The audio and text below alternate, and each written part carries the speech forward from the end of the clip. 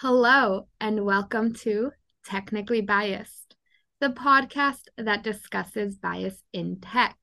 My name is Kristen Gutu, and today's guest is Patrick K. Lin, an attorney and researcher focused on AI, privacy, and technology regulation.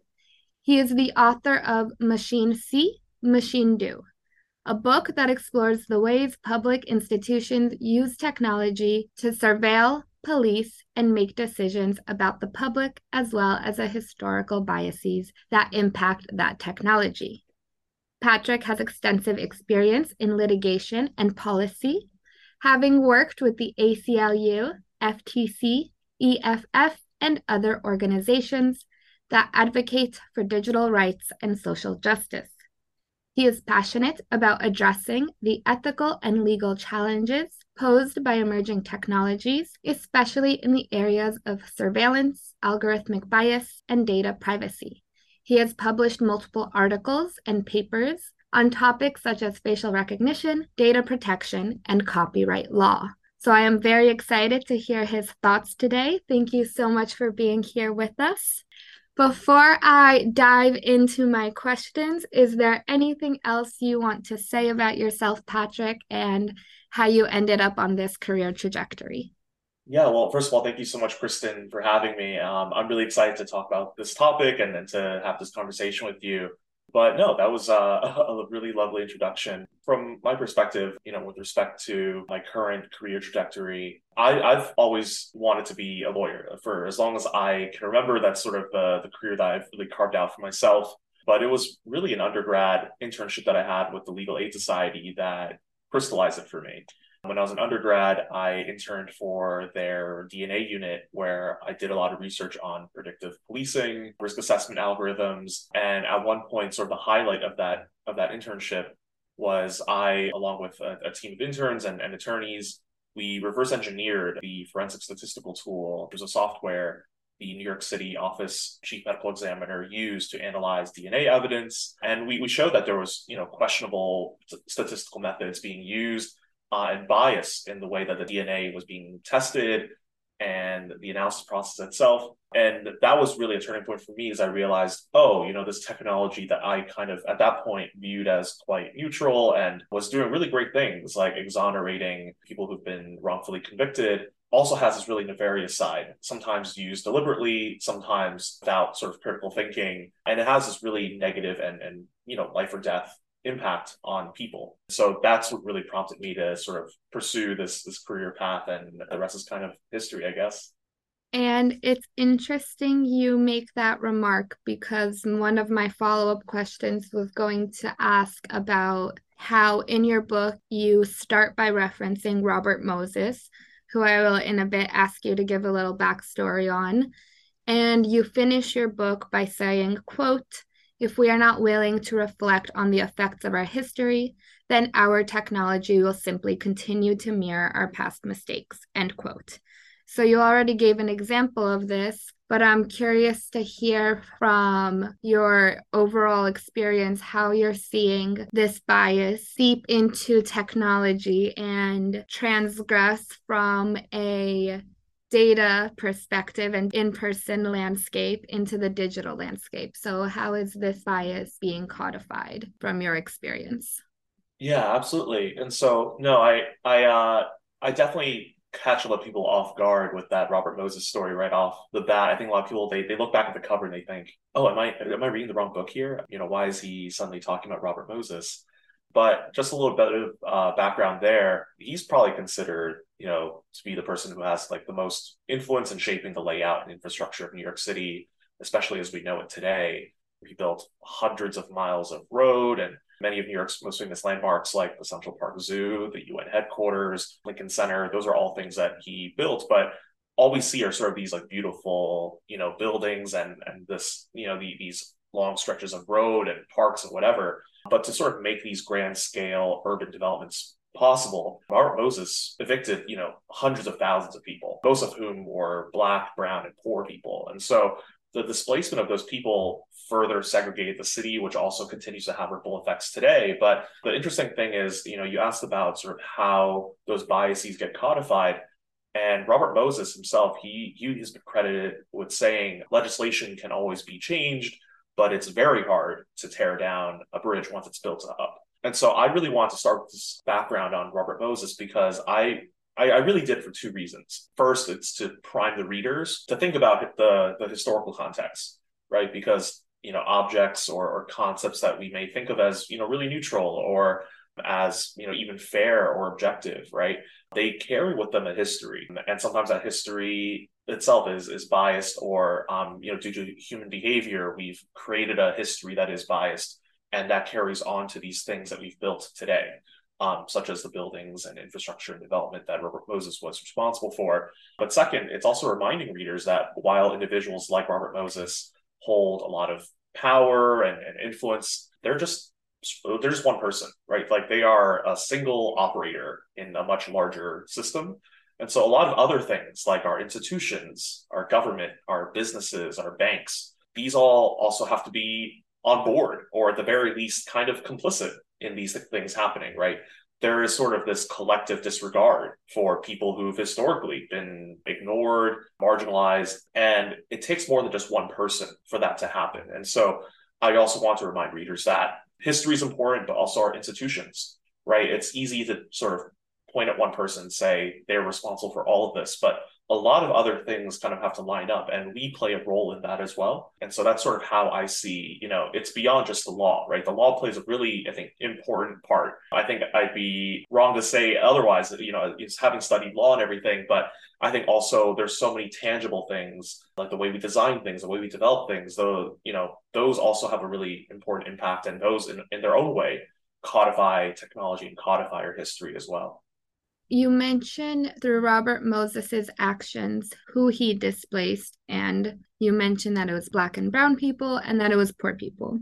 And you also mentioned how technology is often tested out in public, and that, quote, the government's use of surveillance technology frequently has a disproportionate impact on immigrant communities. So again, we see this trend of who's being affected offline tends to be the same types of people being targeted online. So can you touch a little on how we target both poor communities, but also Black and Brown communities through the initial deployment of some technologies? Yeah, I think primarily of surveillance technologies, right? We don't often hear about, shot spotter, audio surveillance systems being set up in really wealthy neighborhoods, right? They're often set up in urban centers, in neighborhoods that are predominantly communities of color. And it's interesting sort of connecting that with the history too, right? Because we think, oh, with predictive policing, for example, we don't often question the way the model works. We say, oh, well, the computer's telling, police officers to go to, XYZ neighborhoods, and that's where they will go. That's what the computer says. It's predicted with a bunch of different variables why police officers should allocate their resources to those areas. But when we look under the hood, we see, well, they're basing this decision off of things like arrest data, right? And so you could say, with a one-to-one correlation where arrest data is happening, that's where police should be going to make sure that they're stopping crime. But as we know, arrest doesn't necessitate that a crime has occurred, right? And we know that throughout history in the US, Black and Brown neighborhoods, poor neighborhoods have been policed significantly more than white and wealthy neighborhoods. And so arrests happen a lot more frequently there. And so when we don't question that history, that repeats itself. There's this feedback loop effect where if we don't properly interrogate why the computer or the machine is saying what it's saying, we're kind of just following history's footsteps and we're just repeating things over and over again. And I think surveillance technology really finds a way to only impact poor people and people of color as a result. And then it's this continuing feedback loop where it's biased to begin with because of the decision of where to implement. And then the criminal trial continues to be biased. So, can you then discuss the lack of opaqueness in the criminal trial and how algorithms are used to influence judges, and then how judges essentially execute less critical thinking and trust their inherent biases and the validation of the algorithm? Absolutely. And that's such a tricky thing too, because yes, algorithms are used in almost every state in the US to make decisions about whether someone should be able to go home before their trial starts, or how long their sentence should be, whether there should be an early release for them once they've actually gone to prison. And while all of these algorithms by law are not allowed to explicitly consider race, a lot of factors like income level, like socioeconomic status, even your zip code, family history. Those are all things that are proxies for race. And if we think about how history has impacted different groups of people and how those different measures or variables that are being used, we start to see there's a more complete picture. And when we look at it, we might not include race explicitly, but it's being factored in anyway. But with respect to judges, it's tricky because judges themselves hold their own biases too. And they will often make decisions that further their own agendas as well. And it can be difficult to kind of parse out where the algorithm begins and where the judge's own human biases kind of start. But the difficult part with using an algorithm in those judicial decisions in criminal trials is it also kind of can be used to absolve judges to a degree too. Judges can kind of point to an algorithm and say, well, the algorithm told me that there's a certain percentage chance that this criminal defendant is likely to recommit the crime, or that the recidivism algorithm told me this. And so I make my decision based on that. And so again, it kind of removes that human accountability from the process too. So I think that's another layer that is difficult to address and unpack. In your book, you mention how overrepresentation is often an indicator of discriminatory purposes.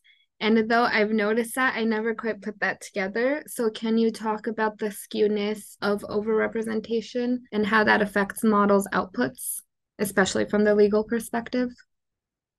Yeah, the overrepresentation part is really interesting because we think about how data sets should be representative. They should be representative of the communities that they're impacting, but especially in the criminal legal system and in criminal applications, data sets really skew to overrepresent Black and Brown people, right? And again, I think that goes back to how arrest data underscores that, right? Black and Brown people are overrepresented in the criminal legal system because throughout the civil rights movement, and long before that, and also when you account for the war on drugs in the US, Black and Brown communities have been consistently targeted. People have been arrested time and time again, and communities have been targeted. When that happens, you have data that overrepresents those groups of people. And that becomes an issue because when you want to make decisions about white criminal defendants and the defendants who are people of color, there's a skew as well. And so as we've seen with, for example, I talk a great deal about Compass in my book. That's a recidivism and risk assessment algorithm. It will look at two applicants or two candidates, one white, one Black, and their crimes could be very similar. But a white individual will often score lower on their risk score, and then a Black applicant will often score higher. And part of that is informed by overrepresentation of Black people in a lot of these data sets, and that influences the way the model operates. And again, it's interesting because I always hear about Compass, but I think your book was the first time I saw the actual formula for Compass and the biases and the weights. And so you're talking about proxies that are being taken to be racist. But then we see that they're also classist in that Compass considered the education level, which might not be of equal opportunity to everyone. It considered the person's age, which again, going back to your comment, where are we placing this surveillance? If it's in certain communities, then we will witness crime of people at younger ages, not because that's happening only in those communities, but because we're looking for that in those communities. And so, again, it's just another layer of this bias. And I keep bringing it back to the predictive policing aspect. And so I think there's a stigma that there's only bias in this government perspective or in the police perspective. But you mentioned a few examples of the biases and the predatory harms, maybe is the better word, that Palantir, The Ring, and ShotSpotter have been influencing. So, do you want to talk about any of those examples and their parts in creating unbalanced outcomes for consumers? Yeah, no, absolutely. The ShotSpotter example, I think, is That has been around for some time. I would say probably the late 2000s, early 2010s, and has continued to be really prevalent. New York has continued to install more and more of them, for example. But just to give a little bit of background, ShotSpotter is an audio surveillance system. So it uses audio sensors placed throughout different neighborhoods, and they're supposed to send gunshot alerts to police. A gunshot will be heard and it's supposed to triangulate sort of where the exact location or down to the block of where the gunshot was heard or where it originated. But the issue with a tool like that is the sensors record everything 24/7. And last I checked, they store that recording for up to 3 days. And so what happens when an argument is recorded by ShotSpotter sensors and is used as evidence to prosecute someone? That's actually what happened in a Massachusetts criminal case several years ago, where prosecutors were able to get a hold of this recording because it's ultimately sent to the police department. And they were able to use it to show that someone was in a heated argument and allegedly attacked someone as a result of that argument. But when criminal defense attorneys said, well, you recorded this audio, this conversation, supposedly your privacy policy says that it doesn't do that it only records gunshots. So we want to subpoena the company that created ShotSpotter, and we want to better understand and gain access to how it records voices and whether that's something that it's even supposed to be doing. And ShotSpotter was able to just say, no, we can't do that. It's a trade secret. It's protected by IP law. We cannot provide that to you. And the defense attorneys just had to go forward and not have that really, I think, important piece of evidence to represent their client. And the judge also sided with ShotSpotter in that case. And so it's really interesting to kind of see how, the Constitution protects us from the government, right, against the police. And I will say to varying degrees of success or failure, right? But it doesn't do anything to protect us from private corporations and companies and developers. And so that's something I try to get at in the book too, is that the more and more entangled police departments and the government is with the tech industry, right? Government contracts are often considered really lucrative. And so a lot of tech industry companies will produce and create products for the government. And when individual citizens or civilians say, hey, I want to better understand how this technology works, there's no transparency. There's no accountability at all. And, I think about even, you had mentioned the Amazon Ring cameras. That was something that I was not really aware of until I started researching for my book. And I think currently 1 out of every 5 US households have either a US Ring camera or like a Google Nest camera, but some sort of like video camera system. And Amazon in particular has been really, really active with contracting with police departments and saying, hey, if you are investigating a crime in an area without the consent of the person who installed the camera on their property, because we own the recording, it's stored in our cloud, we will provide that to you. And when you purchase that product and you install it on your front door, you have no way of opting out. In order to use the technology, you have to just sort of be okay with it. And now all of a sudden, you've installed a security system and it can be used to arrest your neighbors. It can be used to surveil your neighborhoods. And again, if the police did that, if the police installed cameras on your property, that's illegal. That's something that's protected by the Constitution. The police cannot do that. But because you have freely installed these cameras and Amazon is its own, corporation, it's a company, it's not a government entity, there's really no recourse for you. And so it's been really interesting and really quite frightening to sort of see that trend of private and public being entangled in this way and how the law hasn't really kept up with how we address situations like that.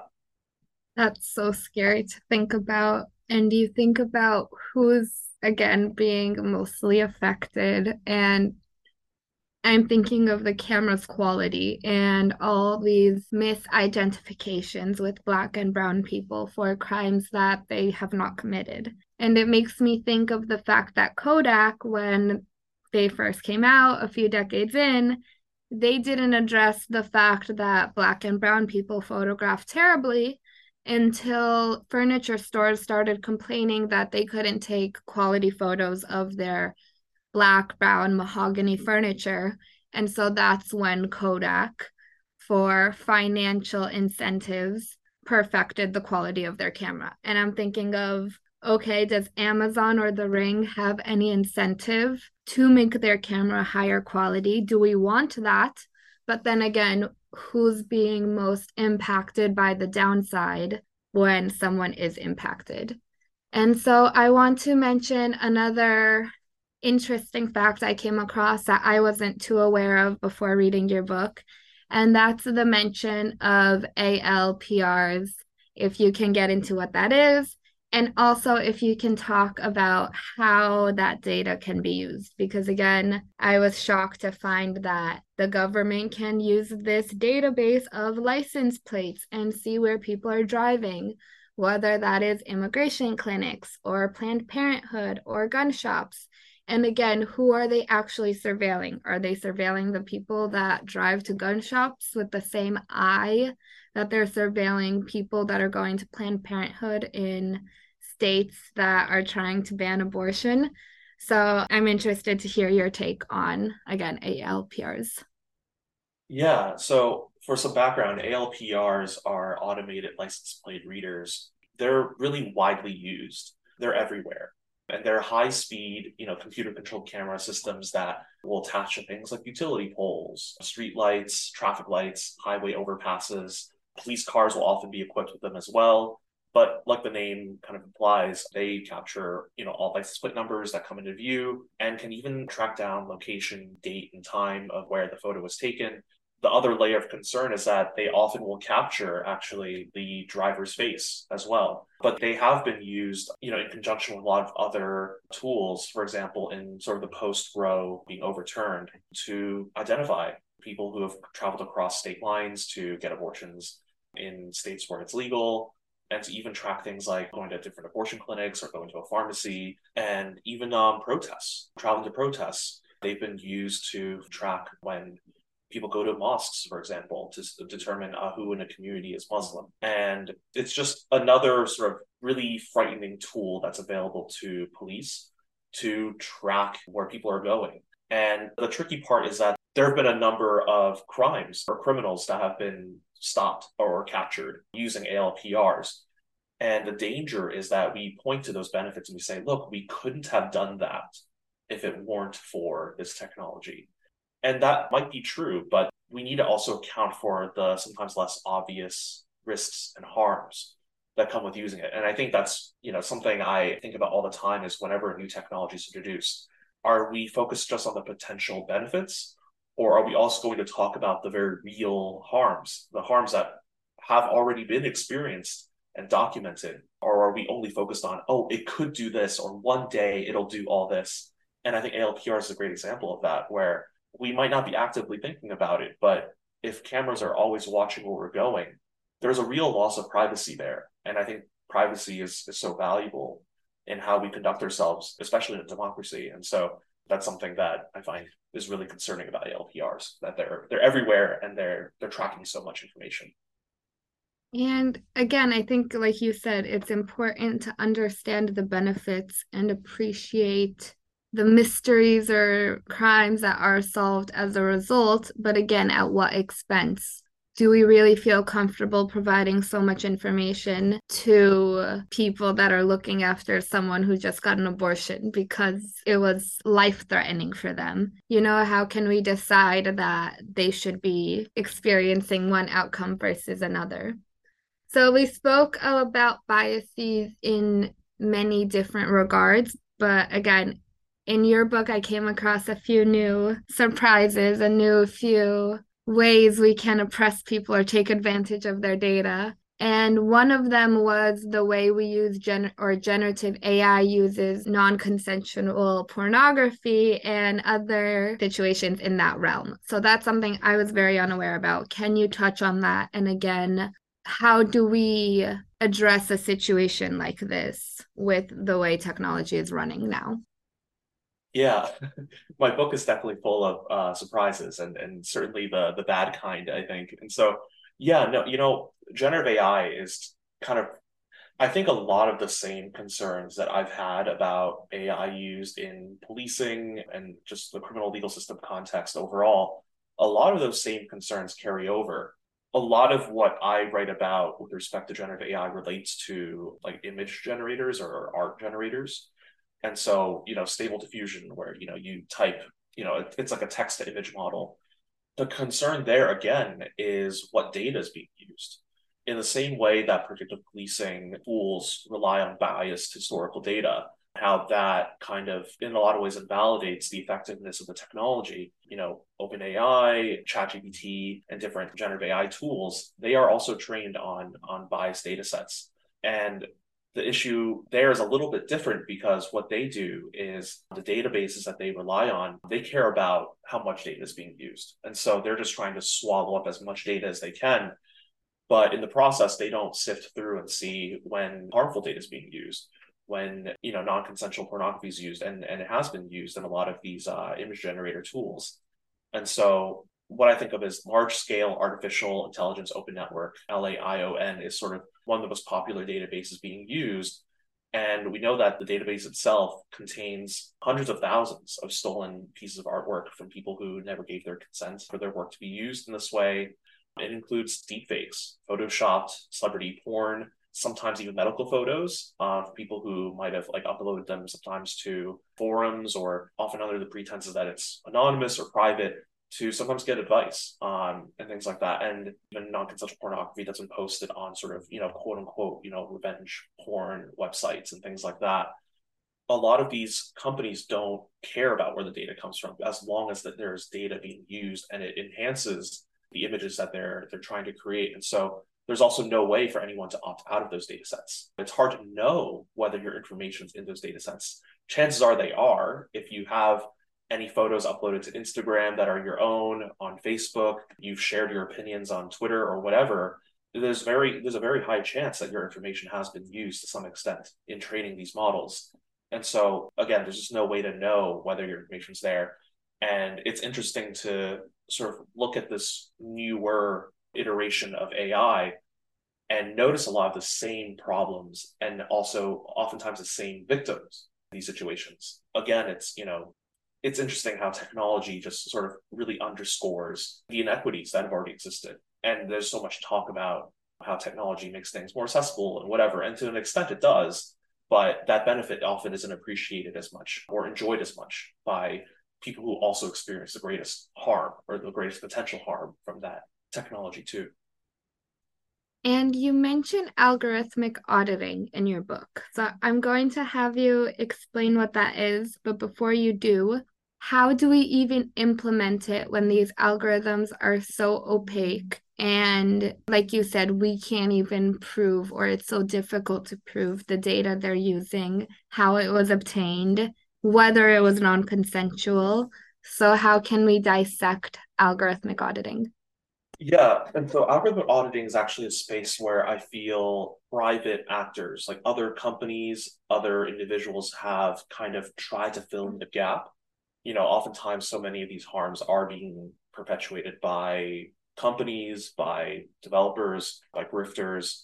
And so, for example, what I think of is there's a tool that basically allows artists to drag and drop their own artwork onto it, and the tool will let the artist know whether their work has been used in different used to train different models, for example. And so that's actually an algorithm itself. It's an algorithm that's sifting through the training data sets and determining whether someone's work has been used in that way.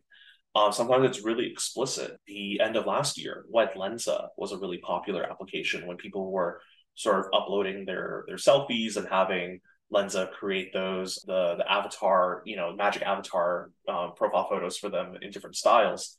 Artists have found, their own signatures in the corners of profile photos because their artwork was used to train that style. And so there are really obvious instances like that, but auditing more broadly is looking at really in terms of bias data, right? And the difficulty of auditing is that there needs to be, at least right now, under the current framework, companies need to be open to being audited because there's no auditing requirements. Right. The government hasn't come in and said, if you're going to use an AI tool that makes decisions about the public, we're going to require you to be audited by an independent entity to determine whether your data set is representative. Is there overrepresentation of certain groups of people? Where are you getting this data from? Are you also removing data when people have asked you to? Things like that. That's where auditors can kind of come in and do that. But without a requirement, it's really on companies themselves to say, hey, come audit us. We want to make sure that our product or our service is more fair and more objective or whatever. And certainly the Metas and the Amazons of the world are not doing that. It serves them to remain opaque. And so that's sort of the tricky thing. And that's oftentimes a lot of my own criticisms of the speed at which we're regulating this space is there's a lot of sort of, suggestions, guidelines, please do this. We really encourage companies to adopt these measures, but without enforceability, without some sort of consequence for not complying, these companies, I don't think will change because we've seen time and time again, even when the public is unhappy with the way that things are being done, there isn't much movement to actually, change in a legitimate and authentic way. So, what do you think are the most pressing and legal issues that need to be addressed? Should it be copyright law? Should it be some other standards or requirements or regulation? I know you mentioned in your book how these tech companies and developers don't want to be regulated. It's in their best interest to remain under the radar. So, what can we do realistically, or where can we start to hold these companies to higher standards and accountability? Yeah, ooh, that's a tricky question. There's a lot of concerns, and so it's hard to pick or rank them. I will say though, as someone who has written a great deal about sort of the more recent copyright concerns relating to I think there's been a lot of tension on that, and I think there's a lot of valid reasons for why we should be worried about that.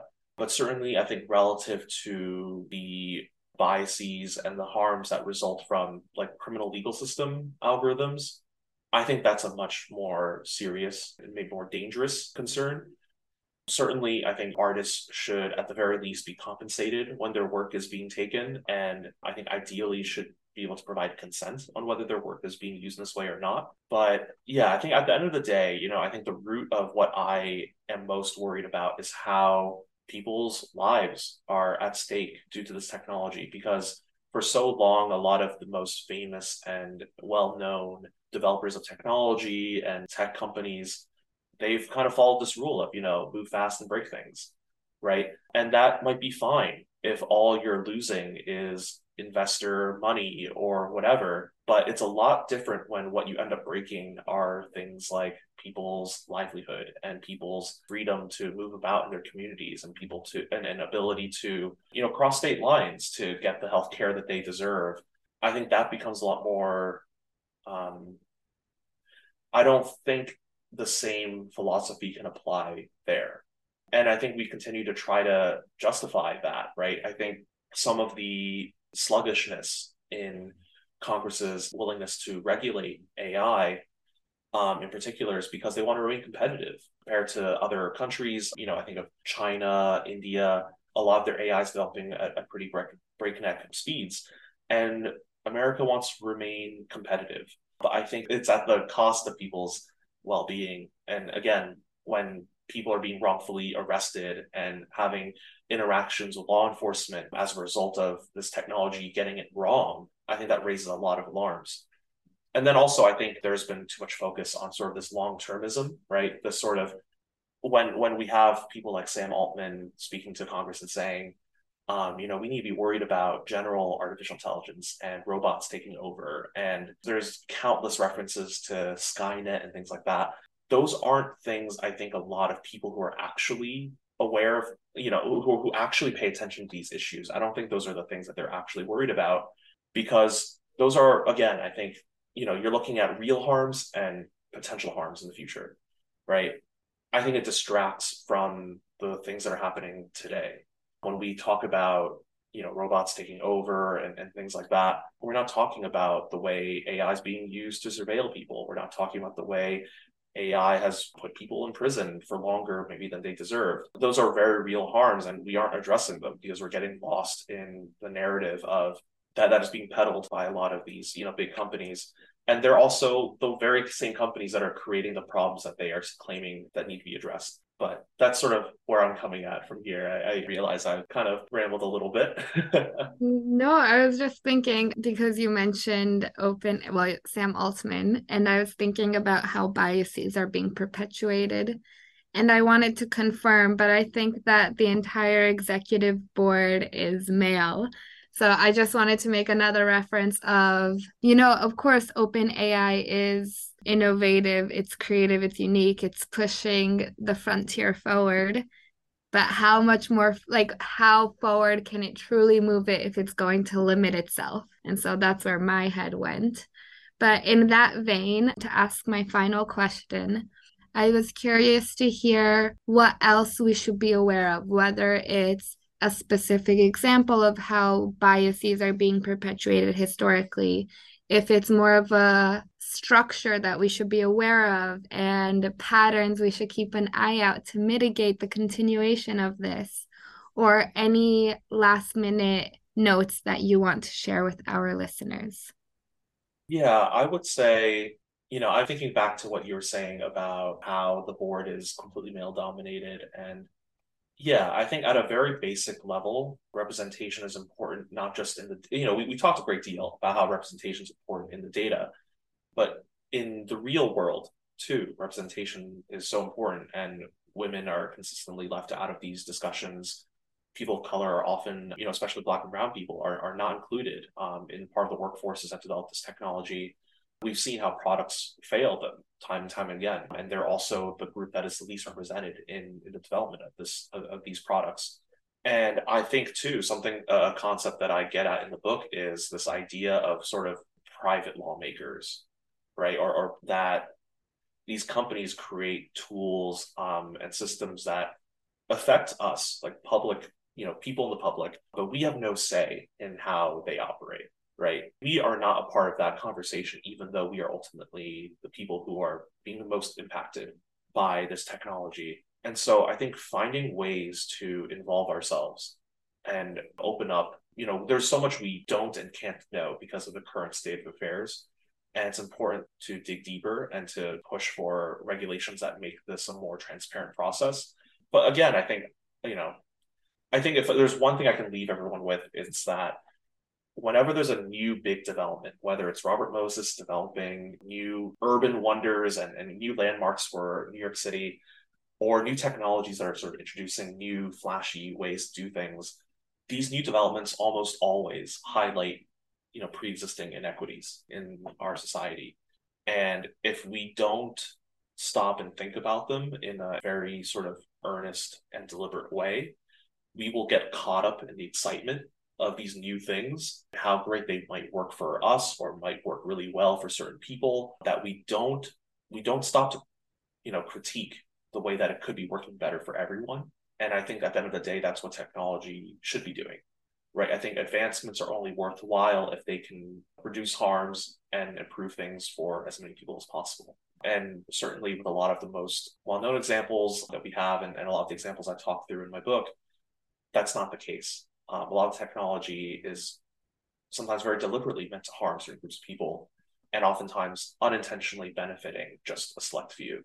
So that's what I will leave everyone with today.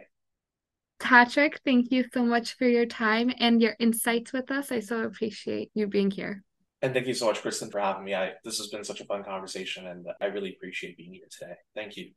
Thanks for listening to another episode of Technically Biased, the podcast that discusses bias in tech. Tune in again for our next episode with guest speaker Damini Satija, who will be discussing algorithmic accountability and what that even means. Thanks again for listening, everyone, and have a great day.